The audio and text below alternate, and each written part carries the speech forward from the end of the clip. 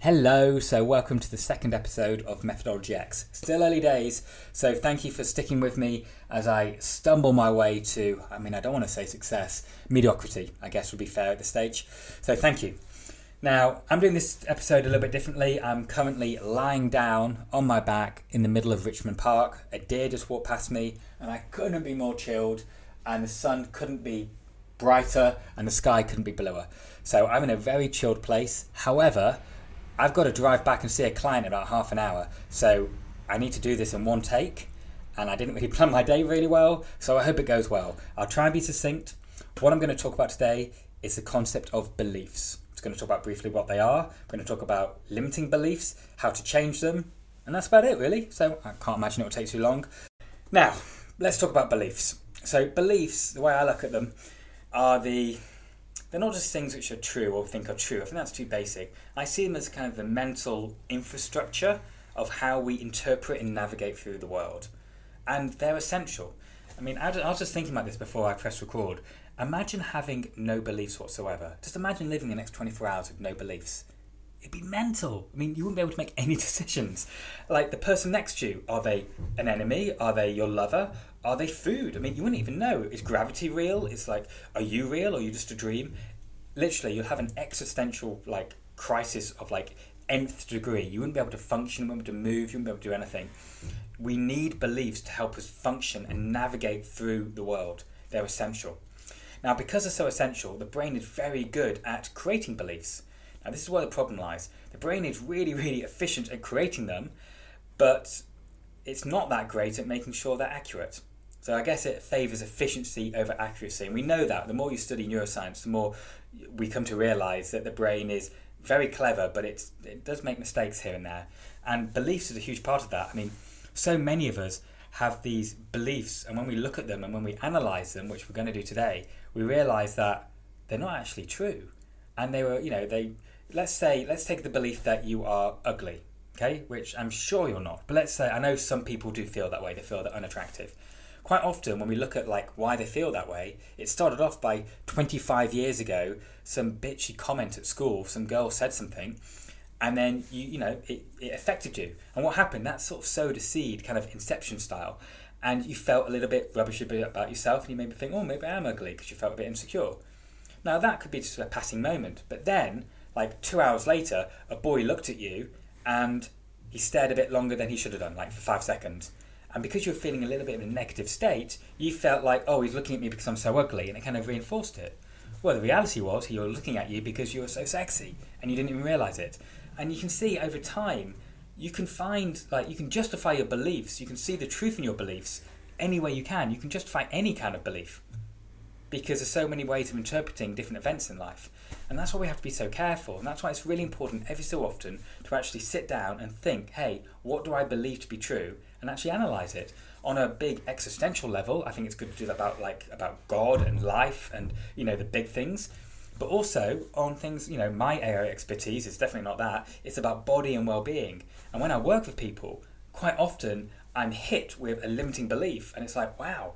And it's a shame because life is so short and it's hard enough. We don't need to get in our own way by believing things which are either not true or not true and don't serve us. As a coach, I get to meet and get to know so many people, and it's wonderful. It's literally the best job in the world. I love it because I love people. Obviously, I love fitness as well, but I love people, and I love hearing how they navigate through life and the decisions they make, and I find people fascinating. And so pretty early on in all my relationships with clients, they share with me, what works and what doesn't, and how their brain works, and their beliefs often come out. Not necessarily directly, but just in their language they use. When I say, hey, have you thought about doing rock climbing? Oh no, I'm too old for that. Oh no, I'm not coordinated enough for that. Oh no, I can't do that. Then their beliefs become quite apparent to me.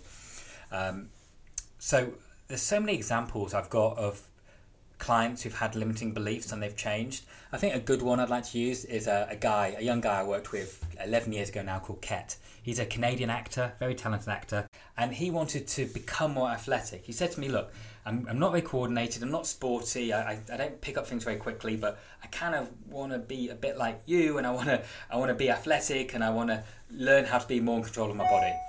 Now, we didn't have an actual role to train for at the time.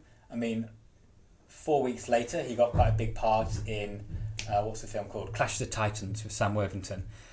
So that changed our training. So initially we were training for coordination and athleticness, and then it very quickly changed to panic mode. We had 3 months to put on a ton of muscle, so we had to basically become a bodybuilder. But the first few weeks was very interesting, and something happened on the very first day which sowed a seed to change his belief, because that belief he had was completely wrong. Let me explain. So when I meet people for the first time, when I meet clients, I give them an assessment. Now, an assessment usually is about 70% of the time I'm assessing their body, like how it functions, and 30% I assess how their body looks, if they're in a career where their looks are important. So if they're a model or an actor or a pop star, then their look is part of their brand, so it makes sense for me to assess how that is and what they really want in terms of how defined they want their arms or how high they want their bum, that kind of stuff. So when I was doing the physical assessment with Ket, I did the normal things you would expect from a trainer. So I was looking at posture and core function and strength and endurance and mobility, all the kind of normal boring stuff which I kind of have to do to get a snapshot of where they're at. But I also do a couple of extra things. For Ket, I gave him to balance on a gym ball with his eyes shut. So to get on a gym ball on his knees with his eyes shut and not fall over. Now, the reason I gave him that, and I give all my clients at the first time something similar to that, is I want to see how quickly they learn something difficult they've never done before, and I want to see how they react when things get tough. So, for example, some people get really frustrated and they get angry. Some people get frustrated and they get defeated. Oh, I can't do it. Some people get frustrated and they get focused. And for me as a coach, it's really handy information to see how they cope with adversity and how they cope when things get difficult, because I know training with me is going to be hard because I'm very biased towards hard training.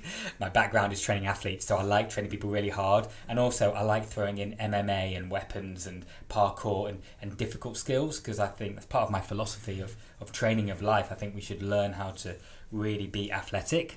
I mean, we'll talk about this another time, but the point is I have to kind of do complex skills to really get the answers I need from the assessment. And I also gave him a coordination exercise where we did multi-planal movement with, I think, one eye was shut and he was off balance, just something really complex. And he nailed it, man. He was so good. He was really quick. He picked it up, and I was really impressed. And I didn't coach him that much. I just explained it and showed it, did the normal things I would to sort of demonstrate an exercise. And then, I said to him, mate, that was really good. You're really athletic. And he goes, oh, it's really weird because, when I was doing the dance classes in RADA, it really reminded me how uncoordinated I was, how bad I was. I was always like the slowest to pick things up. So I asked him how he was taught, how was it done?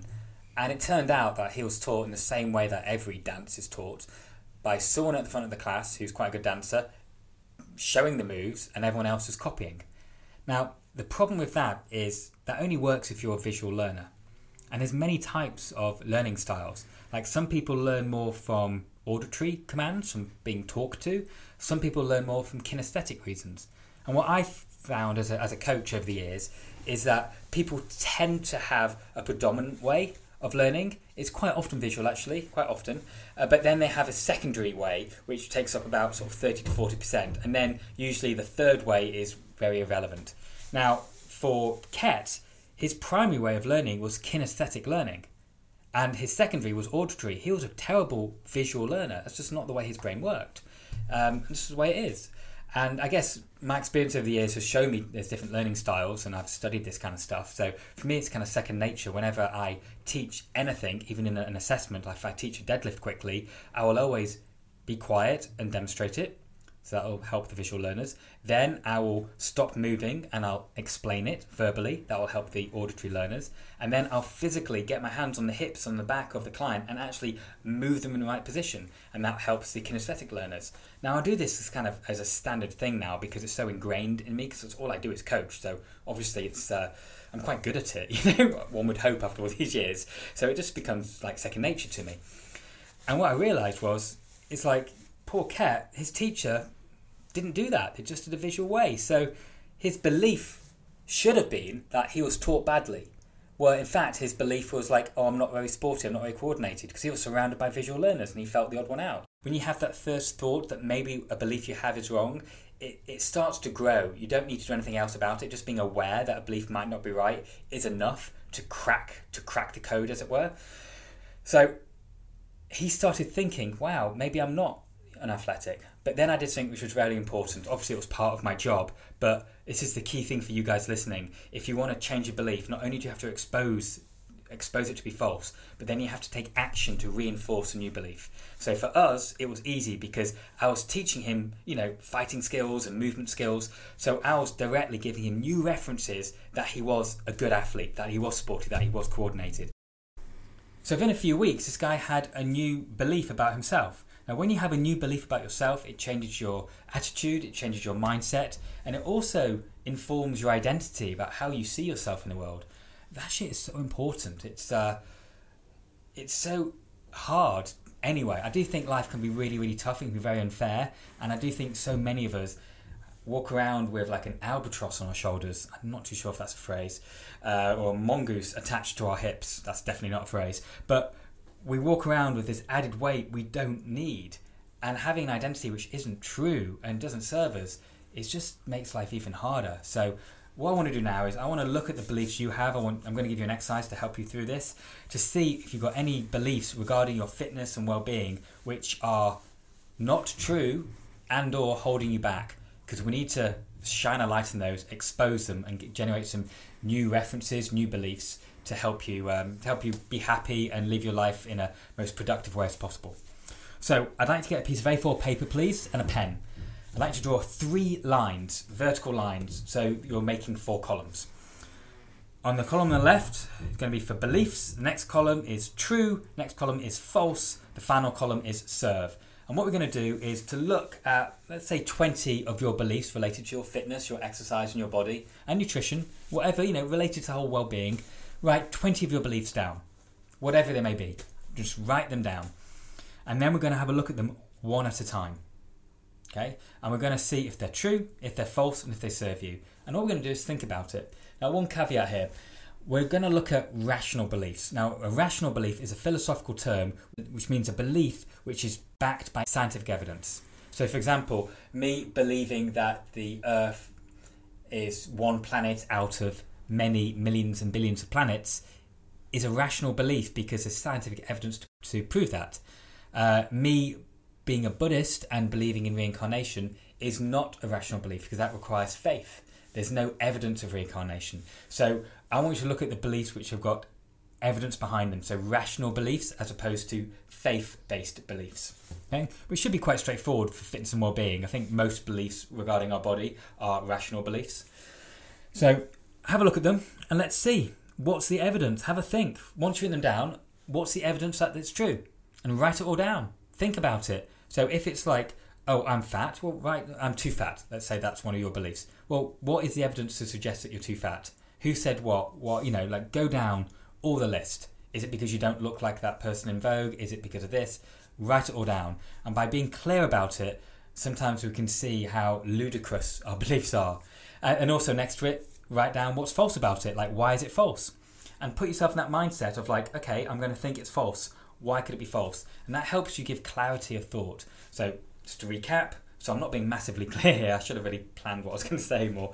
But to be really clear, you put yourself in the mindset of like, hey, that belief is true. Why is it true? What's the evidence? And you write it clearly down what the evidence is, specific evidence. And then you put in your mindset of like, hey, that's false. So what is the evidence that's false? And I promise you, so many times out of those 20 beliefs, you'll find 5 or 6 beliefs which have got no real basis to be there. And as you'll see on the final column, they don't serve you. So that final column, just put a tick or cross if it serves you or doesn't serve you.